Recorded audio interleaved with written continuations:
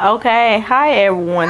My name is Dominique Franklin Lee, and this is my first time making a podcast. And I'm just on here trying to speak out and tell everyone of my story. But first, I have to get people to listen to me a little bit.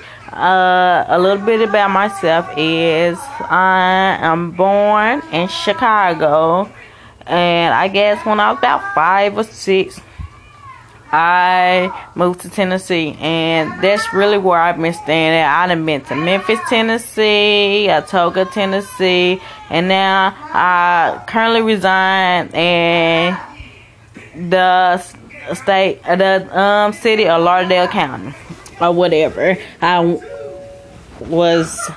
been here for about 15 years or so.